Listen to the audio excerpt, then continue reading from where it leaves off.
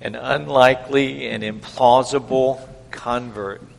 We come to, in our series of the Champions of the Church, we come to this guy named Saul, or Paul. And I will tell you, I'm just going to go ahead and give you a warning now. I'm going to use those interchangeably, all right? To be clear, his name was Saul, and then later he is known as Paul after the transforming work in his life. So at this point, he is referred to as Saul throughout Scripture, but in my mind, I've read the rest of the story. And so sometimes I will think of him as Saul, sometimes I will think of him as Paul. And so don't, in your minds you can correct me if you want to, but just know who it is that I'm talking about when we get to that passage of Scripture. Have you ever known a bad person? I don't mean just somebody you didn't like. I mean a bad person. An evil person, a person who does evil, who intentionally works for the harm of others, a person who in today's culture they would call a psychopath or a sociopath or someone who is just vindictive. I know that we see portrayals of people like this on TV. I do not know how often in life we actually have those kinds of experiences with people that are bad. But I want you to picture in your mind somebody that you know of that would be classified as an evil person, as a wicked person, as a harmful person, as a mean person, as an abuser. Someone who abuses verbally, someone who abuses physically. And the question that we ask then is, did the Lord Jesus Christ die for them? Is John 3:16 for them? Can God love them? For God so loved the world that he gave his only begotten Son to the world, that whosoever believes in him should not perish, but have everlasting life. Is there anyone beyond the reach of God's grace? This morning when we're talking about the champions of the church, we're going to talk about the conversion of Paul the missionary. And Paul the missionary is who he ultimately becomes, but he is not that in our text today. He is Saul of Tarsus. And I want to tell you just a little bit about him to lay the background. You guys are familiar as we've been studying through the book of Acts, the launch of the church, how that at Pentecost the Holy Spirit came in power upon the disciples and how that they preached. And all of a sudden there's this radically change in how God relates to the world and how people can relate to God. It's through the provision of the Lord Jesus Christ and through his death and through the shedding of his blood and his burial and his resurrection. And now he is ascended to the Father. And now because he is ascended to the Father has sent the Holy Spirit, the third person of the Godhead. He is God, the Holy Spirit, who's been poured out upon his people. And our relationship with him is different. He's been pre-existent, been here since creation, but now he indwells believers. We've talked about that many times. We've seen how the church is launched and how the good news of the gospel is being spread and how that Jewish people who have been bound in the tradition of sacrifices and bound in the tradition of temple worship are all of a sudden seeing that has been replaced in the Lord Jesus Christ. No further sacrifice needed because Jesus, the perfect Lamb of God, has been the complete and total sacrifice. No further priestly caste needed because now there is one high priest and we all have access to God the Father. We don't need to go through a mediator. There's one mediator between God and man, and that is the Lord Jesus Christ. And so this is a radical change that is taking place. We've seen how that Peter and John evangelized, how that God used Stephen to share the gospel with the Hellenistic Jews in the synagogues, and how the end result of that was he got to present the gospel before the Sanhedrin, and they were so angered at his message and his condemnation of them that they took him out and stoned him. And that's where we really, in the text, first come across this guy named Saul. But before we get to that, I want to give you a little bit of his background. He is Saul of Tarsus. Y'all like geography? History and geography keeps you on the edge of your seat in school, doesn't it? Tarsus is a town. It's in Cilicia. It's in Asia Minor. And it's a town where there's a great big university. As a matter of fact, the three leading universities of the day were in Athens, Greece, Alexandria, Egypt, and Tarsus of Cilicia in Asia Minor.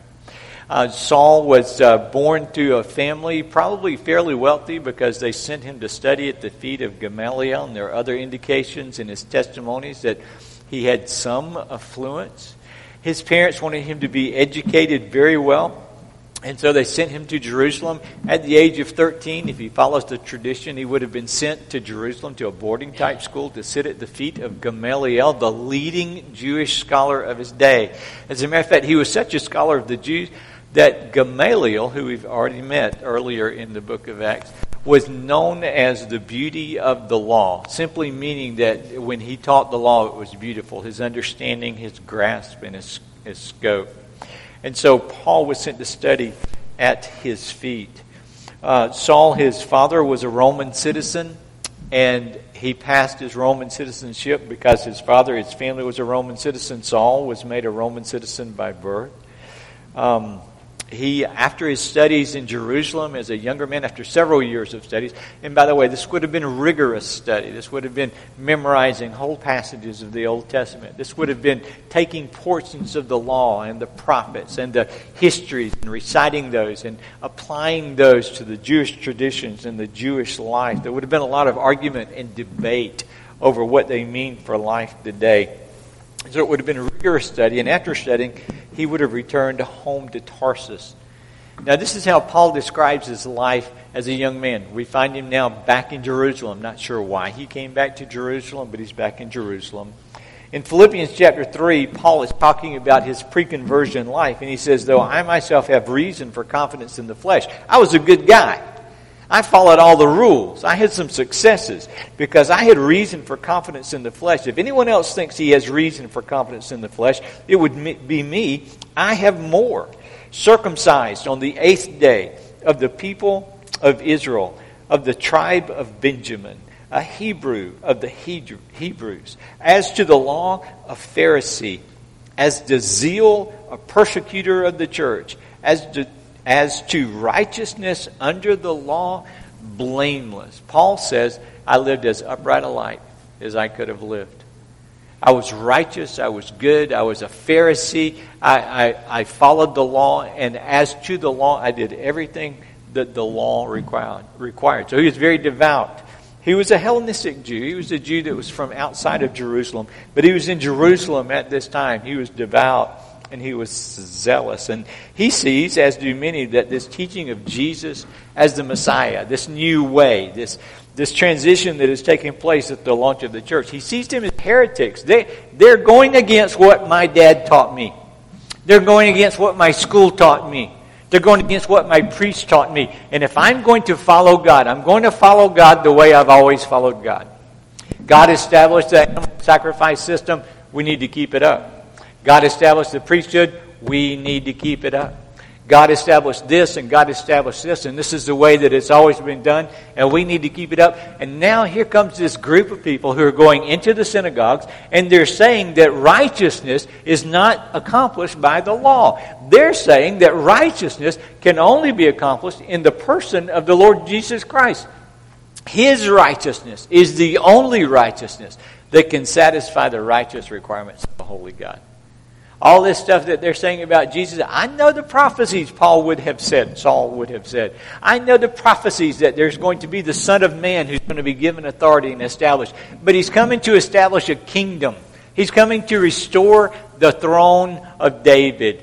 And wherever Jesus is, wherever his body is, there's no throne of David being established. And so he was devout in his passion. And these people came up talking about Jesus, and all of a sudden there was attested to with signs and wonders. There were lame people who were able to walk. There were blind people who were able to see. There were sick people who were healed completely. There were those who were oppressed by demons, and the demons were cast out. Sign after sign, giving credence, verifying, validifying the message of these apostles. But Paul was like many of us tend to be. I already know what I'm supposed to do, and you can't tell me any different. As a matter of fact, not only can you not tell me different, if you do anything to mess up what I'm doing, I'm coming after you.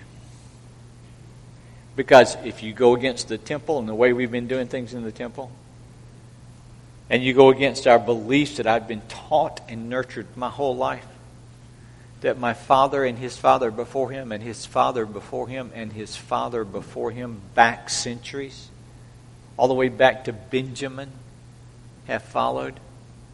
If you disrupt this, then you're going against the oracles of God, and it is my job to silence you. When Stephen came before the Sanhedrin with his message, Stephen told them again and again, listen, God has sent a messenger. God sent a messenger in Joseph. God sent a Savior in David. God sent his proclamation to the prophets. And again and again and again, you have rejected God's Savior. And you've done it again. You've done it ultimately when you reject Jesus Christ. And Stephen, wanting people to be saved, wanting these people, but knowing the hardness of their hearts, accuses them of being deaf to the word, of being hard-hearted, of being not willing to change. And of course, the Bible says when Stephen preached at the close of that, when he accused them of their sin, they got so angry, they gnashed their teeth, they were beyond words. They took him out and they dragged him out to stone him. And those who went to stone him took off their cloaks, took off their coats, laid down their jackets, and they put him at the feet of a young man named Saul. This guy we're talking about. He was one of them. He was participating and giving approval. As a matter of fact, in Acts chapter 8, the very first verse says, Saul approved of his execution. Saul approved. He was in favor of picking up stones and killing Stephen. And now we find that not only does he approve of Stephen's execution, he wants to be a part of silencing this group. There arose on that day a great persecution against the church in Jerusalem, and they were all scattered throughout the regions of Judea and Samaria, except the apostles. Devout men buried Stephen and made great lamentation over him.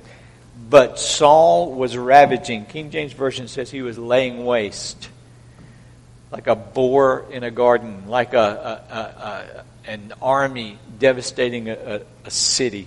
Saul was ravaging the church and entering house after house.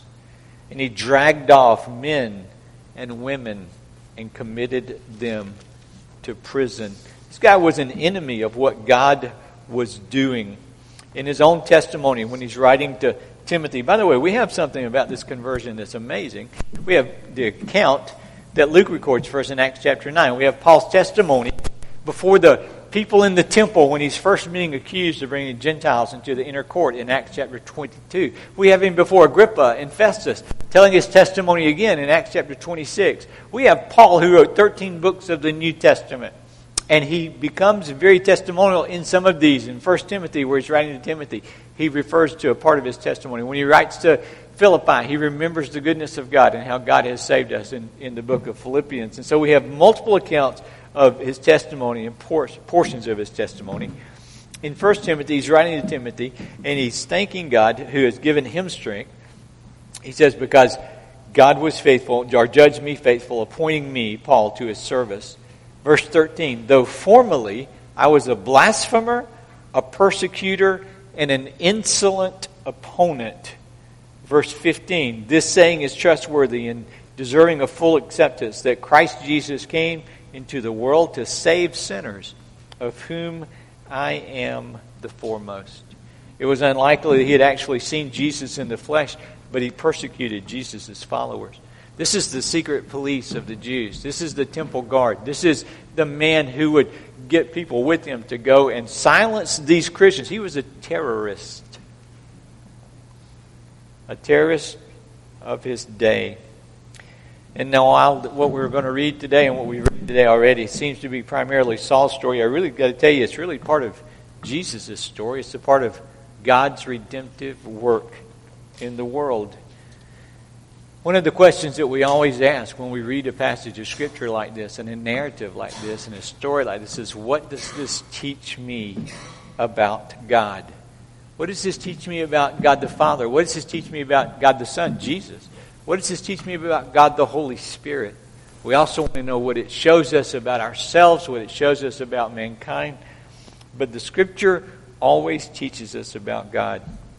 In our text, which we'll read again as we go through it, Acts chapter 9, verses 1 through 9. There are a few things I want us to walk through this text together and just point out some things. If you're following along in your listening guide, please feel free to open it up.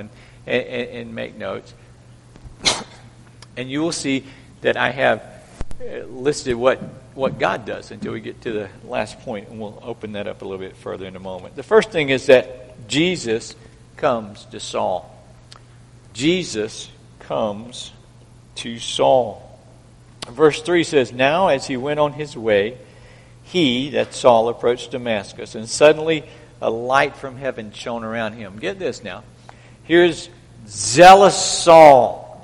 These people of the way, these Mathetes, these disciples who are following the Lord Jesus Christ, we've been able to shut them down pretty effectively in Jerusalem.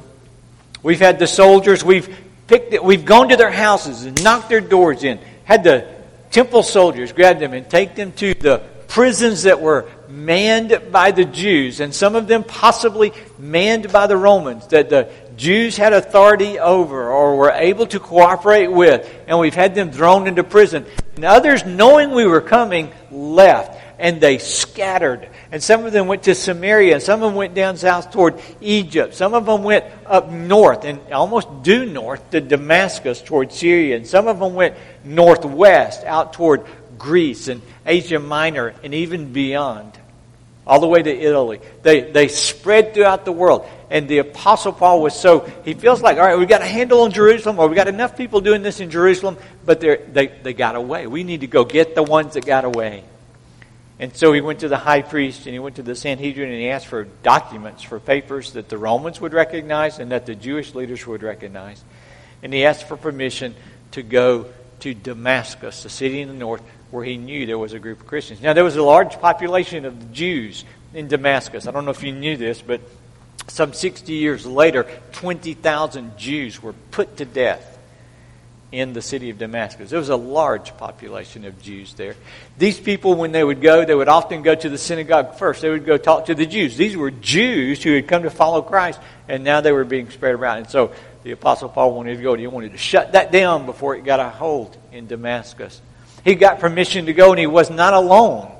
He had some sort of group with him because his permission was to go get them, lay hold on them, grab them, and drag them back and imprison them and persecute them.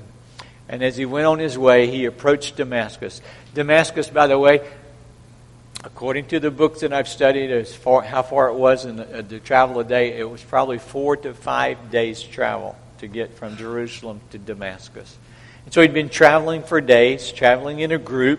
As they got closer to Damascus, suddenly a light from heaven shone round about him. A light that is, in the text, brighter than the sun. Now as he went on his way, verse 3, he approached Damascus, and suddenly a light from heaven flashed around him.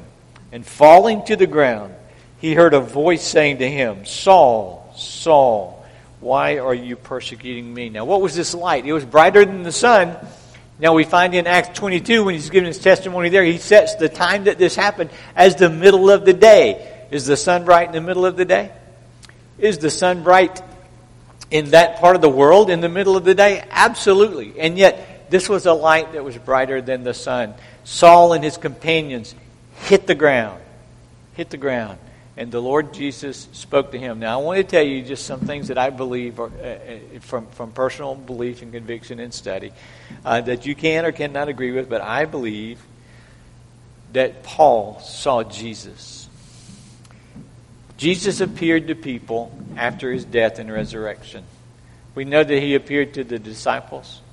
We know that he appeared at one time to a group of 500 people. We know that after his resurrection, we just read just a few weeks ago how that Stephen, when he was stoned, looked up and he saw Jesus standing at the right hand of the Father. I believe in this encounter, Paul saw Jesus. I say that because of one thing in verse 7, the men who were with Saul, heard the voice. They couldn't understand the words. They heard a noise, but they saw no one. When Ananias was sent, in this same chapter, 9 verse 17, Ananias was sent to Paul. He laid hands on him and he said, "Brother Saul, the Lord Jesus, the one who appeared to you on the road." He appeared to you on the road. Later, in verse 27, after Paul leaves Damascus and he has to sneak out over a wall, we'll get to that in a later account, he comes back and he's being presented to the Christians in Jerusalem. Barnabas took him to the apostles and declared to them how on the road he, Saul, had seen the Lord who spoke to him. In his testimony in chapter 2, verse 14, Paul is giving his testimony, and he reminds them of what Ananias had said, that the God of our fathers appointed you to know His will, to see the righteous one, and to hear a voice from His mouth. And of course, Paul in his own testimony repeatedly talks about his conversion encounter and seeing the Lord. Last of all, 1 Corinthians 15:8, as to one untimely born, He appeared also to me. So I believe that he saw the Lord Jesus Christ in this light. Remember how Stephen had prayed, Lord, lay not this sin to their charge? What's happening here is God is answering that prayer when it comes to Saul. God is preparing to forgive Saul, not only of that sin, but of all of his sins. God is the one who sovereignly saves. And I want us to just kind of bring this home. I know that sometimes when we study the Scripture, I tend to get a little academic. Here's what this word means. Here's what's happening here. I want to make sure we understand the context because I take the study of Scripture very seriously. I want us to understand, to the greatest extent that we can, illuminated by the Holy Spirit who indwells us and who wrote this word, what has taken place. But I think there's an application point here for us. It is that Jesus came to Saul. Saul was a rascal. Saul was a criminal. Saul was a persecutor of the church. Saul was a persecutor of Christ. Saul was a blasphemer. He was insolent. He was foul-mouthed. He was zealous. He was locked in his own belief system that rejected Christ. And Christ came to him. This morning in Sunday school, we were looking and reading the story in Luke 19 of Zacchaeus. Zacchaeus was a wee little man. I want you to add that in there. Zacchaeus was a bad wee little man. And a wee little man was he. Zacchaeus was a Jew who had sold out to the Romans and was a tax collector. As a matter of fact, he was the chief of the tax collectors, and he was a thief by his own admission. And Jesus looked up and saw him, and there was nothing in Zacchaeus' life that qualified him to be the recipient of Jesus' attention. As a matter of fact, if it were you and I, our response, our typical response would be, this guy's not worthy of our time. Let's not waste our time upon him. And what I want us to see from this is the amazing love of Christ, who does not love you less. He loves you based upon who He is, not who you are and what you've done. And I want to just declare once and for all that there is no one beyond the reach of the grace of God. There is no one. Is it difficult for a rich man to be saved? Yes. Like a camel going through the eye of a needle, according to Jesus. But with God, all things are possible. Is it difficult for a man who is entrenched in his sin and stubborn and hard-hearted and refusing to listen to God? Is it difficult? Can you just, if you look at someone, you say, I think we ought to just give up hope. I think there's no hope for them. I'm here to declare to you today that we have a God who seeks and saves the lost. We have a God who actively roams, who actively moves according to His own divine will and according to His own divine purpose. And we need to make sure we don't write anybody off. We need to be praying for God to sovereignly move and work in the hearts and lives of people to bring them to the point of salvation. Jesus came to the most unlikely guy. As a matter of fact, if justice is right, if you get simply what you deserve, when that bright light shone on Paul, it should have just incinerated him. It should just burn him up. And yet, Jesus appeared to him to redeem him. Jesus came to Saul, but not only did He come to Saul, He came convicting of sin, Verse 4, falling to the ground, Saul heard a voice saying, Saul, Saul, why are you persecuting me? Just in the text, when you see the name twice, it is to get someone's attention, and it's typically corrective. Saul, Saul, like Martha, Martha, O Jerusalem, O Jerusalem. Peter, Peter, and here, Saul, Saul, why are you persecuting me?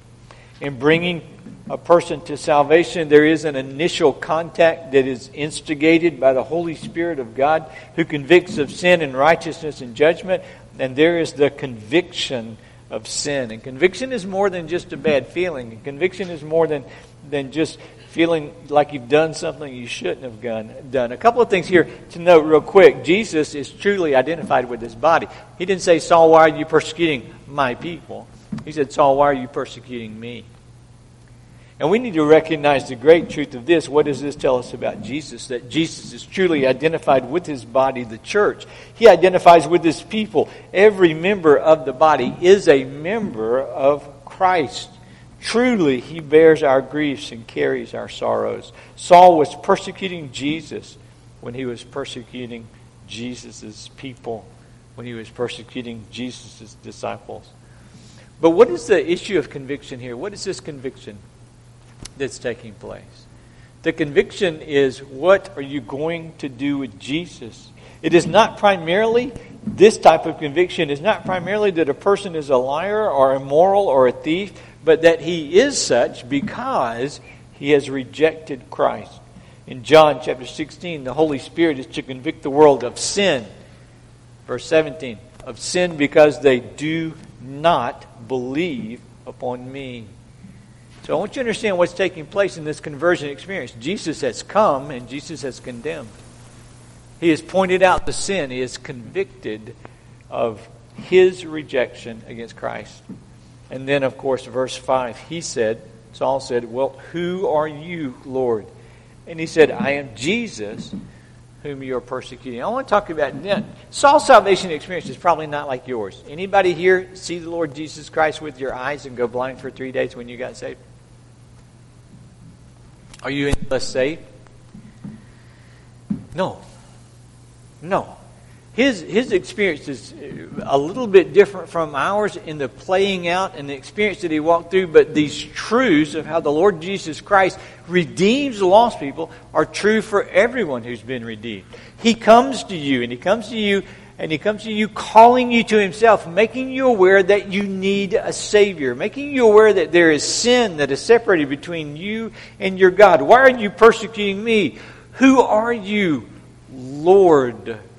I am Jesus, Acts 26. I am Jesus of Nazareth. I am Jesus whom you're persecuting. Not only does he reveal his sin and conviction, but Jesus reveals who he is.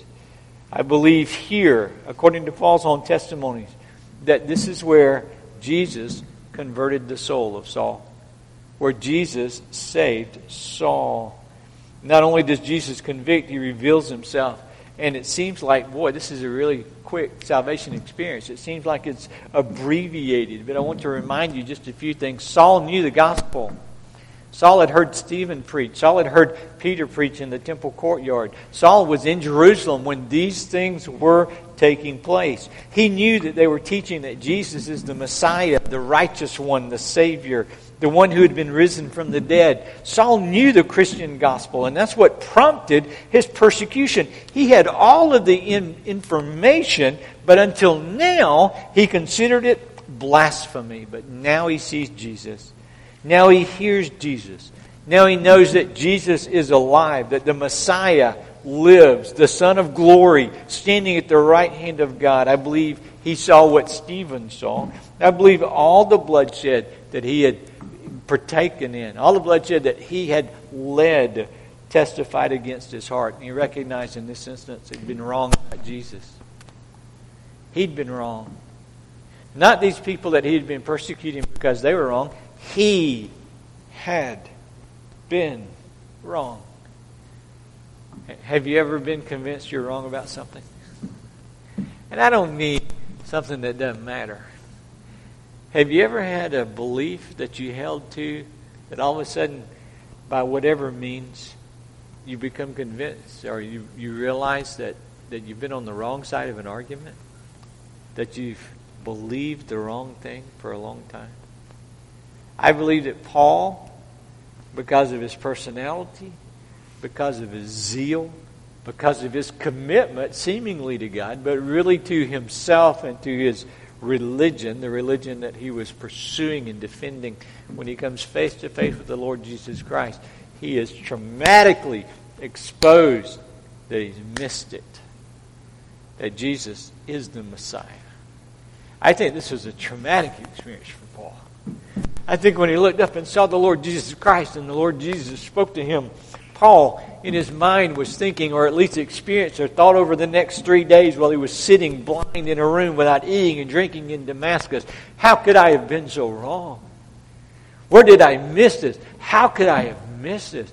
And he was just shattered, because now he knows that Jesus is alive. Now he knows that Jesus is the Messiah. He was broken and shattered. Remember in the translation that Oregon read from, Paul, why are you kicking against the pricks? Have you guys ever heard that phrase before? Why are you kicking against the goads? There was an ox goad. It was a stick with a point, and the point was used to drive the oxen and to drive the cattle to make sure they went where you wanted them to go. This was not a leash that was led. This was to correct a path, to say you're off the path, prick, you're off the path, prick.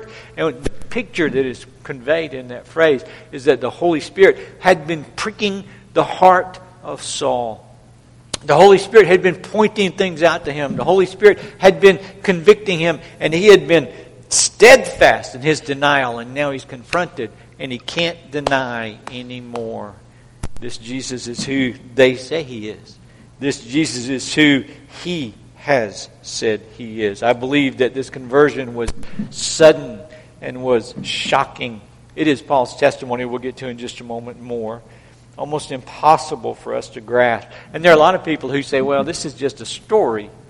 And really what's happening here was Saul had been traveling for days, and it was hot, and it was the middle of the day, and he had sunstroke, and he had a hallucination brought on by fatigue and emotional distress. There's a whole school of thought that says Paul had an epileptic seizure. And that's what happened here. But that's not what happened here. That is not what happened here according to the text. He said, "Who are you, Lord?" And Jesus revealed himself. I am Jesus. The name means Jehovah saved. And now the battle was over. He had been kicking against the pricks. God had been pricking, and I believe that conversion takes here. This is what Paul's testimony, when he shares about what took place here in Philippians chapter 3. Picking up where we left off a minute ago, Paul says, "Whatever gain I had, I counted as loss for the sake of Christ. Indeed, I count as everything as loss because of the surpassing worth of knowing Christ Jesus my Lord.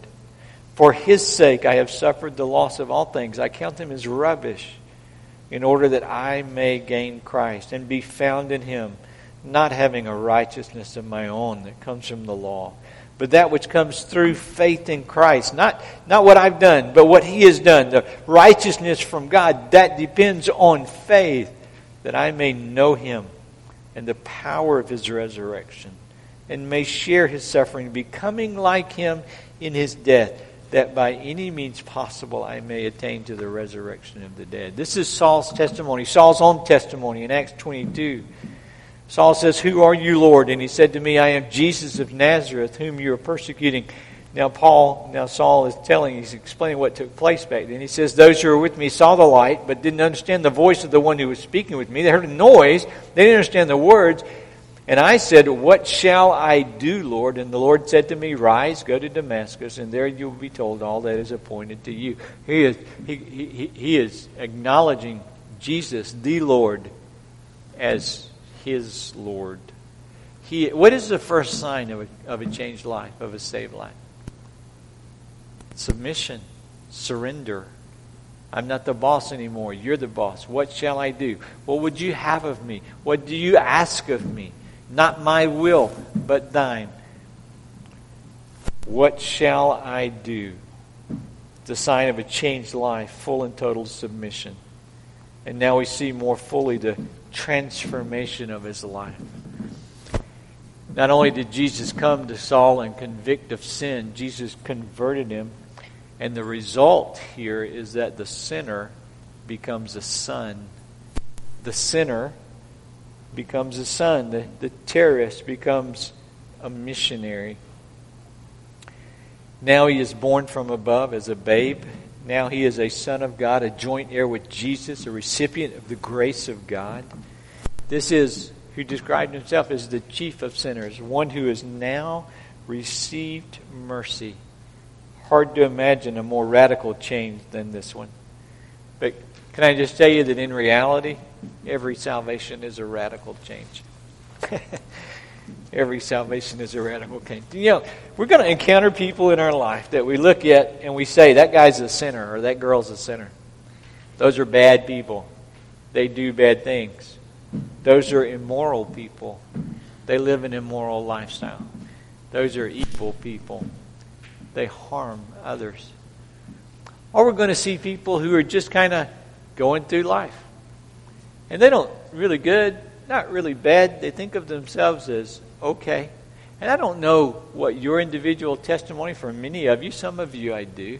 But I know that this is true, that we have a Savior who seeks out sinners.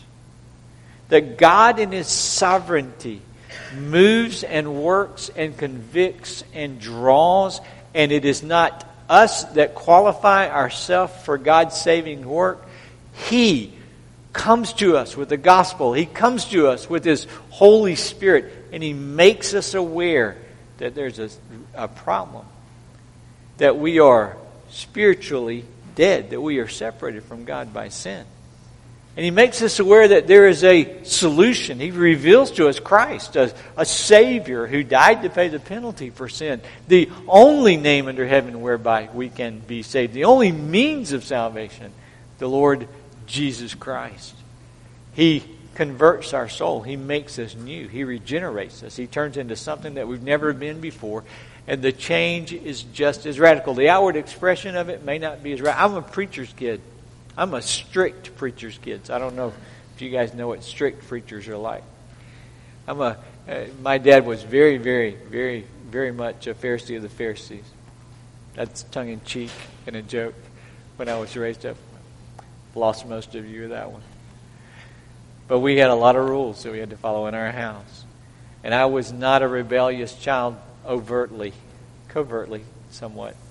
But not an overtly rebellious child. And yet, when I was a child, I became convinced by the Holy Spirit of I was 9 years old when the Holy Spirit came to me and made me aware that I needed to be saved. I had heard the gospel. I'd heard plans of salvation. I'd heard the story of Jesus Christ. I'd heard many, many Bible stories that showed the goodness and the grace of God. But one day it became real to me. One day I understood it wasn't just some sort of philosophical statement or theological creed that we embraced. It was me who was lost and separated from God. It was me that needed to be saved. And as a child, 9 years old, I surrendered my life to Christ. And He forgave me of my sins. And He made me into something I'd never been before. He made me into a new creation, a believer. The sinner became a son.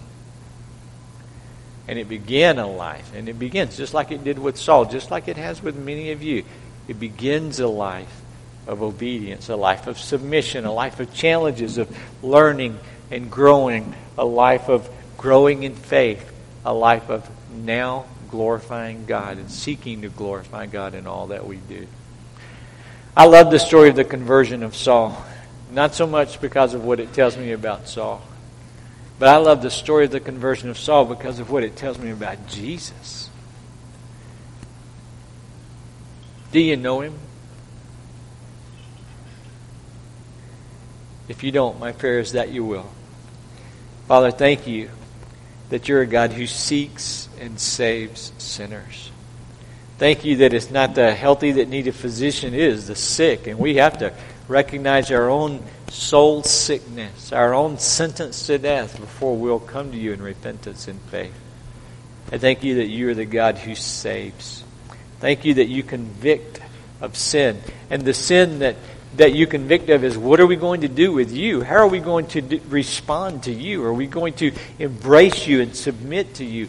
Or are we going to reject you and continue to go our own way, living as enemies of the cross of Christ? And if there's one here today who is struggling with that or has not even recognized that they're an enemy of the cross, I pray that today you will convict them and you'll just turn on the light. Just like you turned the light on to Saul and you saw the light on the road to Damascus, you'll turn the light on in their heart and they'll see themselves for who they are and they'll see you for who you really are, the Savior. And I pray, Father, that they will respond to you in repentance and faith, that you will regenerate them, that you will make them new. And I pray that our church will be a church that is known for making much of Jesus. That our church will continue, our lives, us in this room, will be those who stand forth and proclaim and share the wonderful grace of the gospel of the Lord Jesus Christ. How that there is no one beyond the reach of your grace. How that your grace is sufficient. Your grace is sufficient. And may we share your saving work in our lives, that others can see the sufficiency of your work, of your grace to save. Father, we love you. Use us to be the light of the world. In your name I pray. Amen.